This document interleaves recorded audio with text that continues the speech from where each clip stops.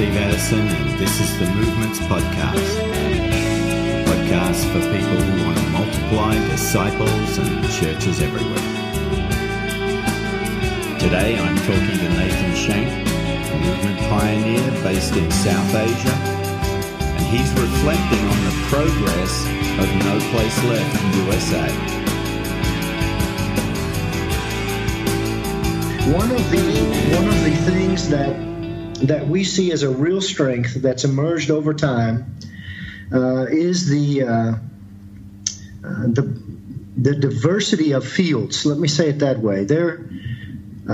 You can visit practitioners in San Antonio who, through the internet, are working all over the U.S. and military bases, and others through Chuck Wood and Jim McKnight. You can visit Austin and visit the Campbells, and there's some overlap with a couple of mega churches that have been strong in sending in the past and now also engaging fields there. You can go to Houston and spend time with our good friend Don Waybright and Sugar Creek there and Ray Vaughn and their teams. It's amazing to see what God's doing through that, and they're also very much invested in here in South Asia as well. A lot of overlap with that team over the years. South Florida, that team there around Troy Cooper, doing really well. And for that matter, a couple things in Oklahoma City, David Miller, and around the Tulsa area, a guy named Rusty Gunn. Rusty actually led my wife to faith in the year 2000. Wow. Or it was one of the primary witnesses in her life anyway, 99 and 2000, as they were working through college together. You go to Memphis and see, Zach and Ron, who you know well, continuing. Every time we drop in and out of those fields or those guys' lives, every time we overlap, they're making progress. They're moving forward, dealing with barriers, and getting to healthy church in the Memphis area within that No Place Left vision for those I think it's something like 40 zip codes there in Memphis area those are our telephone codes, trying to engage and get to generational church planting streams in 40-some different locations in Memphis. And, that's not it. North Carolina is where Jeff began. There's a good amount of work happening there. I got to meet some guys from that area on this last trip as well. And the point is multiple streams, There's the eggs aren't in any one basket. It's amazing to see the diversity of giftings and skills, backgrounds these guys bring, but a singular vision, a singular pursuit to see churches reproduce generationally, that those churches would be healthy, they'd be able to be released, and they'd be autonomous, and ultimately toward a saturation of those various target fields with the knowledge of the kingdom of God, that they'd all kind of rallied around a No Place Left vision. So I think my first contact with those guys, Steve, would have probably been 2012. I think we overlapped in one of the first meetings there that was hosted there in Houston. And you see guys like Zach Medlock there in Memphis, from a very traditional church background that had been involved. The church that he came out of originally been involved in church planting, and as in a traditional sense, one of the most successful church planting churches there in the Midwest. They had multiple starts that they actually got to release in different areas around Memphis and the suburbs as things were growing, and so they had an idea that of success that was working for them, And so with lessons under their belt, here comes this young upstart like Zach, and trying to challenge every new believer to share their faith and immediately go after their oikos. That's really where he started. Saturation type of evangelism approach. For him, No Place Left meant let's fill up the whole area with gospel, a gospel ringing event like the Thessalonians, in chapter 1. Can't blame him for that. That's the starting point. And he got going. The problem came up. I remember visiting the church there with Zach, the church that he grew up in, and wrestling over the issue of whether he could baptize people. And Zach I believe, did a good job as a young man trying to respect that sending base, and yet compelled by the Great Commission worked with them to talk about what does it mean, and yet he didn't compromise in the field. Not only is he baptizing, but a lot of his disciples baptizing others. And we wouldn't say releasing that authority for new believers to baptize, rather recognizing Christ's authority there in every generation of believers. Zach, not his home church, but he took some criticism around the area for releasing that baptism. I remember same with Ron, his partner there in Memphis. Maybe it was a year later, the breakthrough that as we were together, Steve, there again in Texas, we were talking through, you might remember that Sunday afternoon session when we're just talking about identity in church and how that had something to do with our attrition rate. These guys who were seeing generations of disciples, chains of disciple making going third and fourth gen, and Zach and Ron, they were in Memphis, they were talking about the challenge of having to erase those chains because they would incorporate into other existing churches, or they would, and in a traditional sense, that's success, to be able to grow churches and connect new believers to existing churches, but challenging them, what would it take for those new pockets of disciples and discipleship groups to actually begin, as they're functioning like church, take on, what would it take for them to take on the ordinances and more importantly, perhaps the identity of church? And actually, is it possible, wrestling match, is it possible to start new churches with new believers? And I think maybe at that time it required a campaign, just wrestling with these guys, constantly bringing it up and challenging them. And we were doing that from a distance, guys like Jeff and Zach, and for that matter, Ron, right there in their own network, constantly asking those questions in Scripture. Exactly who were the church planters in the New Testament? What was their background? And how would we describe their maturity? So the question, who can and who can't be church, required some rethinking, required some, where we haven't examined Scripture for the answers to those questions, sometimes our assumption fills in the blank. And that's where we've got to be willing to rethink. That's where we've got to be able to examine assumptions, examine traditions in our preferences also, and ask the question, does the Scripture really demand these things? If they're not introduced in Scripture, if they're not expected by the Lord Jesus Christ for the church, the potential is there that they could even be a barrier at times to reproduction, and all sourced by our preference, Reflecting at the same time some of the names you've mentioned, they've had to challenge traditions and paradigms. At the same time, a number of them have got strong support and strong partnerships with existing, more traditional churches. And what's interesting, again, as we talk about them growing in vision or growing in the health of the churches they're planting, releasing, what it takes to diagnose all those things, the other reality is their relationships with those churches have grown. As I mentioned, Zach, he's in a great place with that traditional church setting, that one where he grew up, because they've watched him. They've seen faithfulness. They've seen, at times, him defend a particular point or method from Scripture, demonstrate that, take them along and show them that in the field.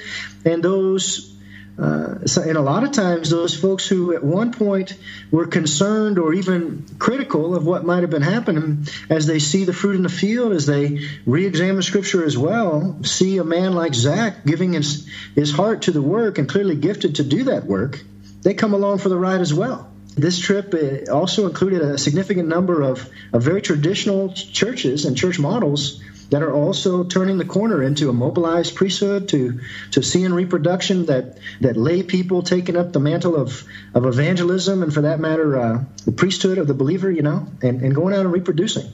So there's so many encouraging signs that momentum seems to be growing in not just every field, but throughout a variety of partnerships, pioneer work along with the mobilization of very traditional church settings. What are some of the challenges you're sensing just from the US-based guys you've been with?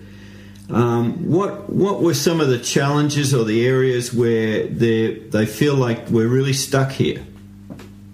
Yeah, well, I think that it's the next step in the natural progression. Let me summarize and rephrase something I've already touched on. A number of those networks having to get over the hump in their thinking, and for that matter, even facing some criticism at times on mobilizing new believers to share their faith.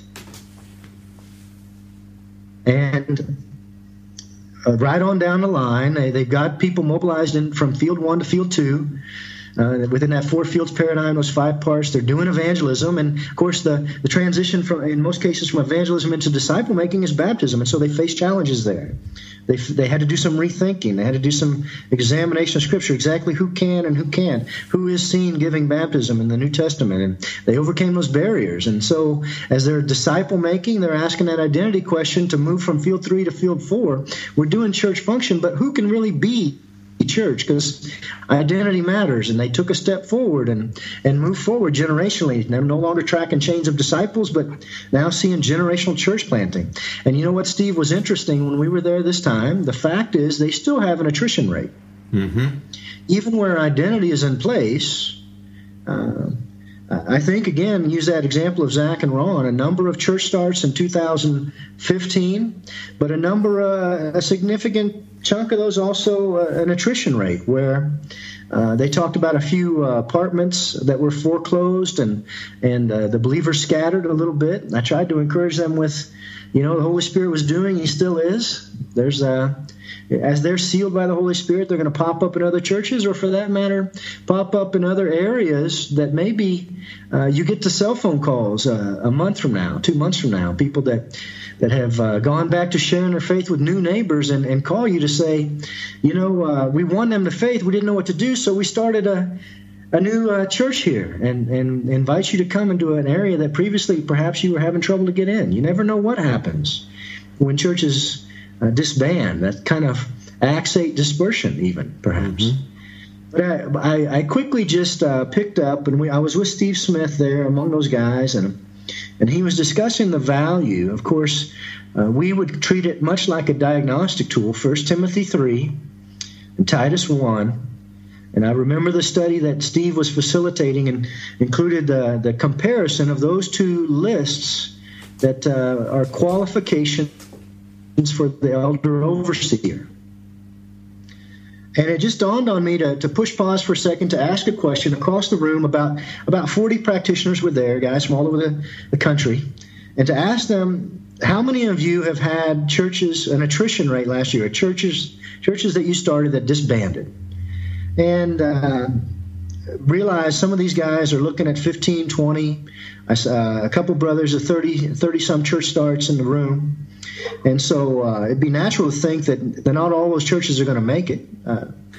There's no church planting effort that doesn't have an attrition rate, but about 3/4 of them raised their hand, signifying they'd had at least one church that disbanded in the last year. And so I just asked them, okay, those of you who just raised your hand, and the churches that ceased, the churches that disbanded over the last year, how many of them had a recognized elder, overseer, pastor? Whichever term you prefer to use there, as they're interchangeable in the New Testament.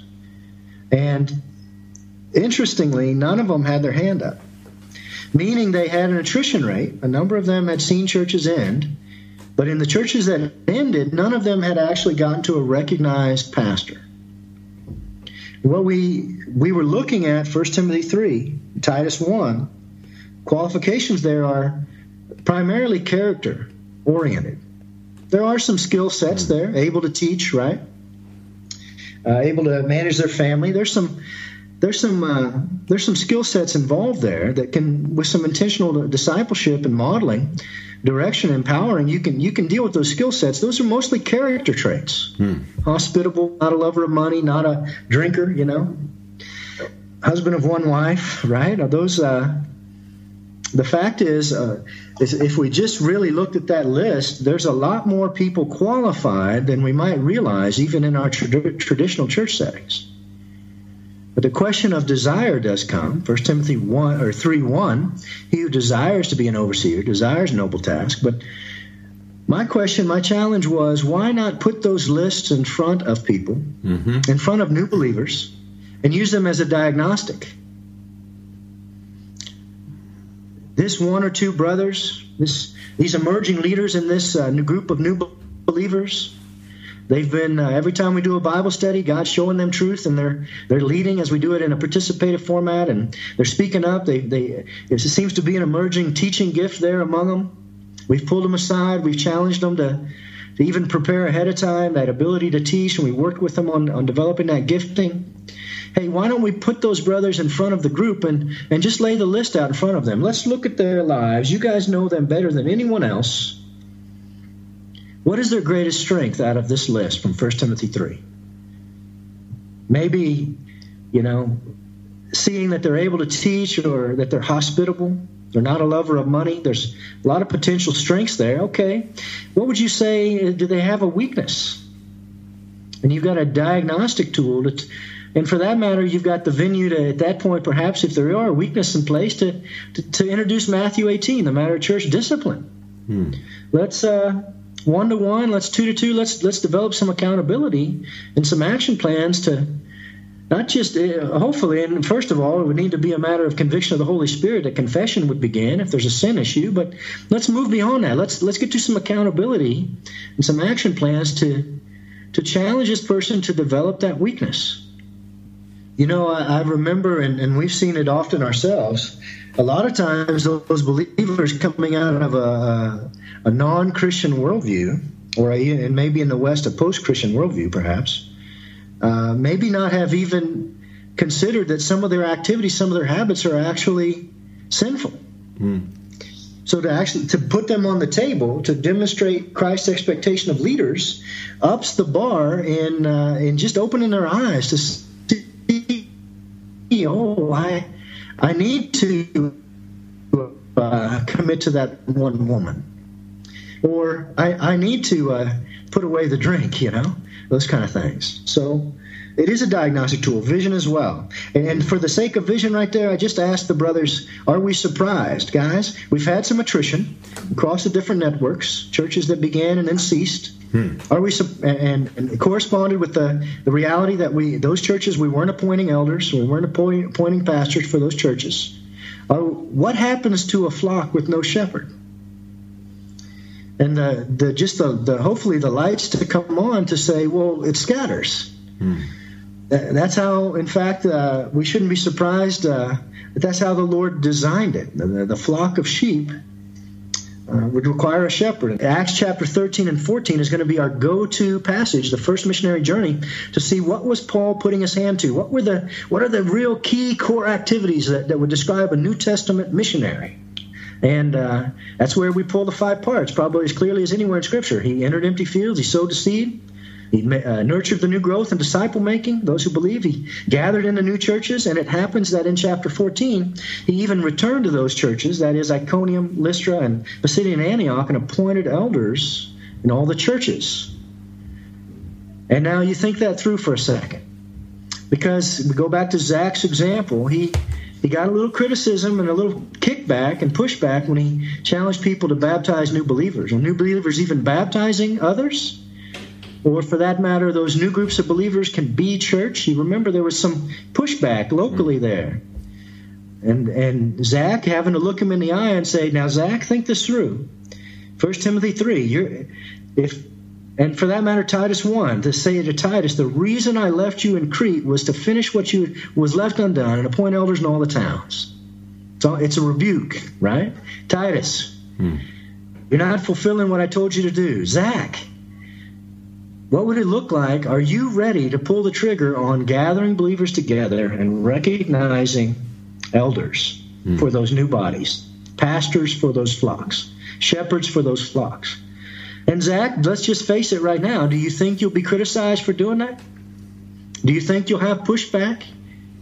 Now, if that's the case, 1 Timothy 3, read on down to the end of chapter 3 and in chapter 4, command and teach these things, Timothy. Do not let anyone look down on you because you're young, but set an example for the believers. There's your context for that verse all of us memorized in our youth, right? But Paul says don't appoint a new believer as an elder. So how does that fit with what you're saying is happening in Acts 13 and 14? That's 1 Timothy 3 passage. It should not be a novice, right? Mm-hmm. And actually later on in chapter 5, I think it is, 1 Timothy, don't be hasty in the laying on of hands. A lot of people would apply that to the recognition of local leaders. Steve Smith in his book and a number of different scenarios, I've heard him compare 1 Timothy 3 and Titus 1 and examine the settings of those two letters, that clearly the fields in Ephesus where Timothy was located were perhaps more developed, more mature. A number of years had gone by since Priscilla and Aquila had been dropped off there and met Apollos, and the kingdom churches had been established, the foundation laid, and now Timothy circling back and Paul writing to suggest that make sure that this happens, in all the different churches. I understand then that they would have already had elders in place. We can see that clearly in Acts chapter 20 when they gathered the elders at Miletus to meet with Paul, and how Titus may have very well been written there to Crete, perhaps a pioneer field with new churches, new believers, and so that issue of not a novice is not in the list in Titus. It's the glaring omission between 1 Timothy 3 and Titus 1. The difference in Titus that's not in 1 Timothy is also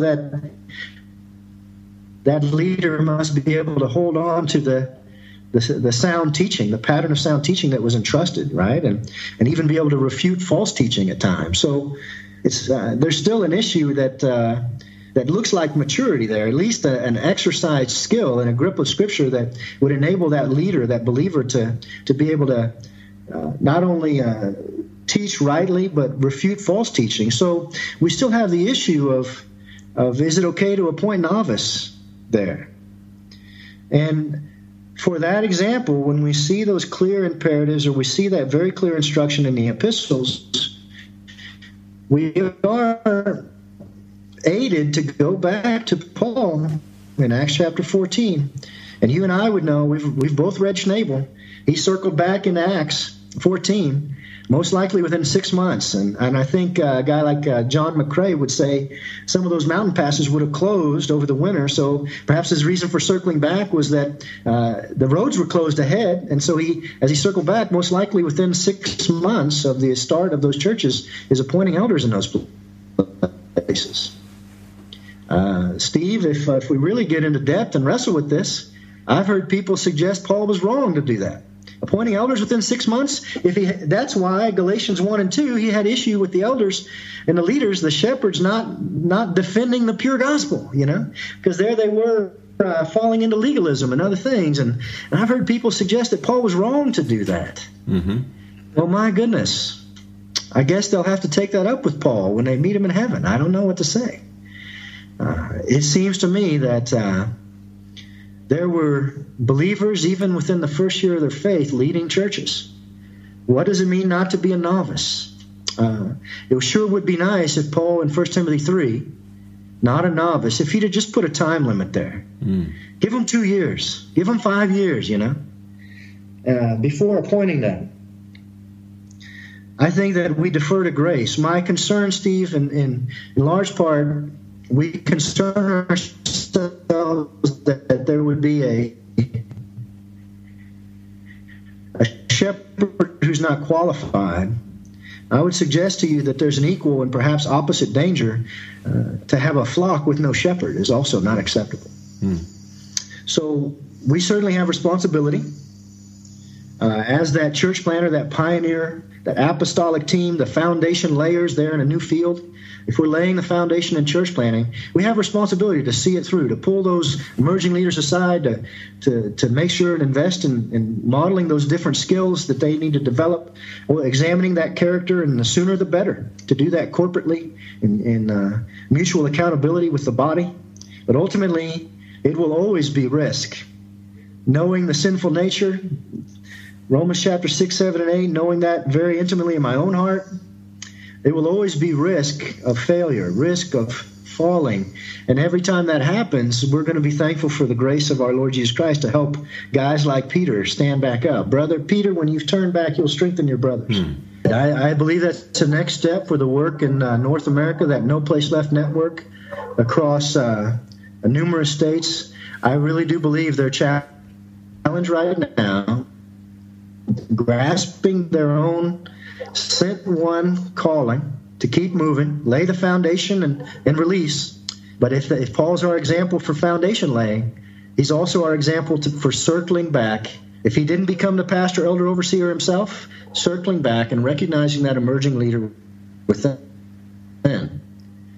putting that in front of the congregation, asking for group testimony, is this man qualified, and then entrusting that to the local body. I think that's what his primary task in both Timothy and Titus mentioned there, and making sure that those happen. In which case, it's interesting, Steve, we might not even call them pastoral epistles anymore. We might call them Paul's letters to his apostolic band, that they were to, as they weren't pastors, but they were to make sure that pastors were identified, and that local responsibility and mutual submission in the local body would be what would carry them into the future, even as Timothy and Titus moved on. We got to follow through. He laid the foundation. He circled back to appoint elders. That's the next step in the U.S. What else would you say that is important for them to give attention to right now? Oh, well, the Spirit's in control of their timeline. The Spirit's in control of the pace there. I see these guys putting their hand to things they can control, like seed sowing, and trusting God to do the things they can't control, like give new life and regenerate new believers, birth new churches. And so I think they're on the right course. I would suggest, and in fact I did to a few of them while we were there, the only path to failure right now would be to quit, to give up, to let, in which case endurance is their next step. Run the race, finish the course, keep the faith, don't grow weary in doing good.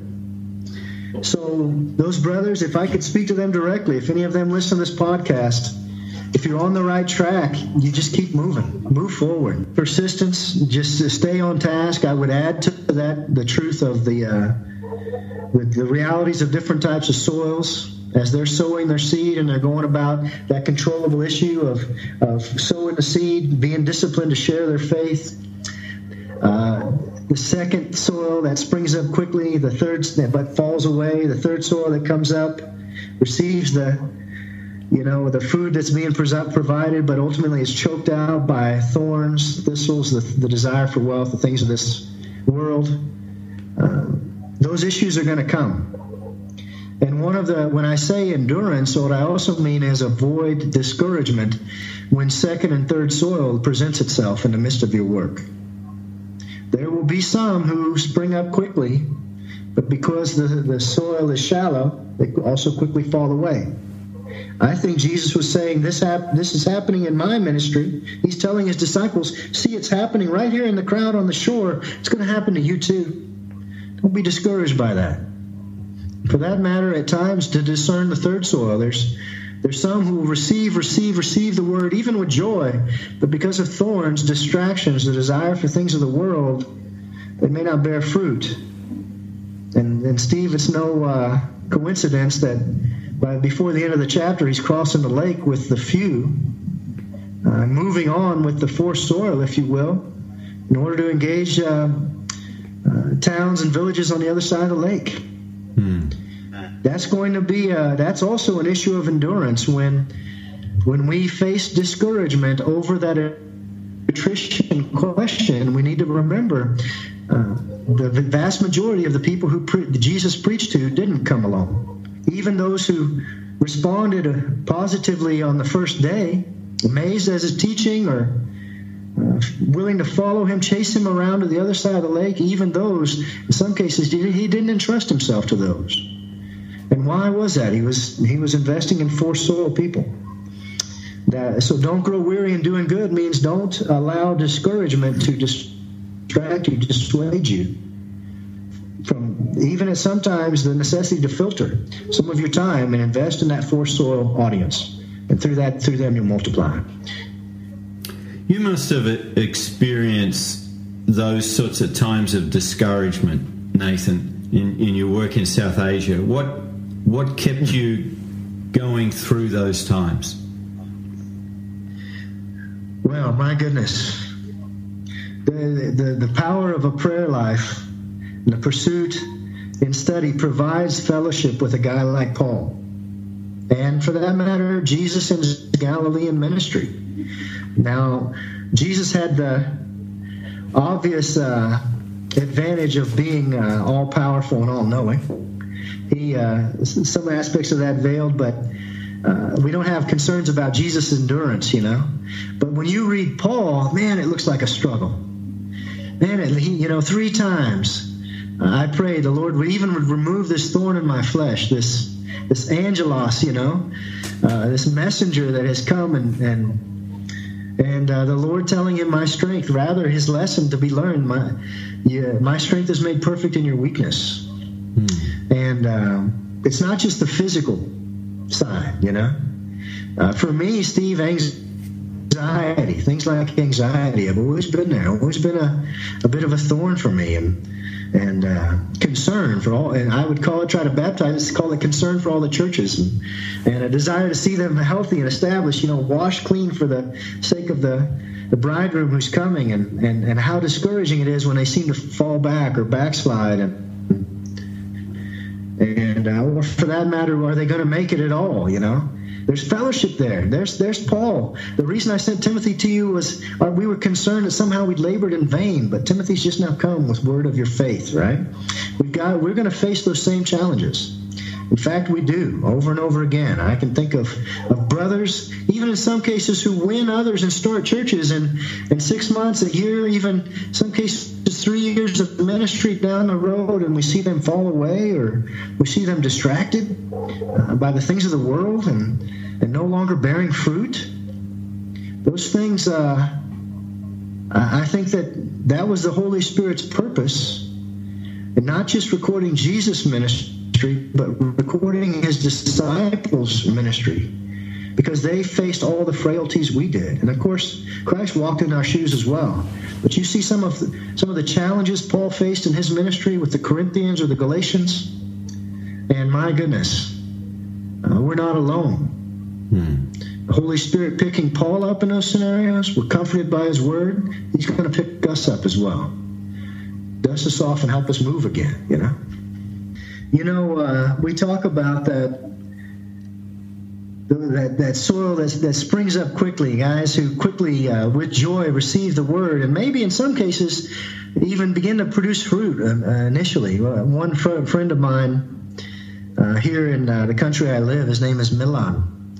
And Milan is one of those, Steve, I knew early on, as far back as I go in Asia. In 2000, we got involved with Milan, and for our love for the Word, we started to do some church planting. 2 of those very first churches we got to start while I was here, even as a single, started through Milan. He's one of those first partners.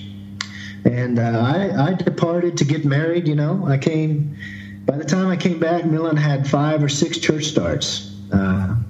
So he had continued to do the work. He and his wife had kept their hand on the plow, released, and gotten to the place of appointing some elders. But most of that work being done just self-supported, The guys bivocational, working locally, most cases farmers. And it happens that in 1 week, a particular organization, unnamed organization, came through and provided salaries for all 5 of those emerging leaders. And on the condition that they break ties with Milan, And he looked at that and he was discouraged. The 5 guys he poured his life into and tried to push authority and recognize the Lord's hand on them, and suddenly they abandoned him, and for the sake of a salary, And the truth is, I was discouraged, but Milan basically put down the ministry for about 5 years. Got a job. He teaches karate and taekwondo and different martial arts, and was making a good living with that. Back when we first met, he had a son, 3 years old, named Jonah. He named first generation in Milan's family that was born into a Christian parents, Christian household. They named him Jonah. And so I knew him when he was 3. By the time he was 5 or 6, as I mentioned, Milan moved on. You know what happened last week? Jonah has come to the capital city to study for college. He's now 18 years old. I saw Milan on the street, and there was Jonah, and I got to look up at him. This kid that I knew he was 3 and 5 years old. Now he's 18, and he's taller than me. One of the very first things we did was go with Jonah to meet his classmates, sat down, bought them a cup of tea, and within about an hour, through 2 of them and one of their sisters, 3 of them had accepted Jesus Christ. And 2 weeks ago, we started a church. Milan has moved with his son to the capital city. He and his wife, they're there with their son in college now. We started a church in their home. It's been 10 years since we've done any ministry together.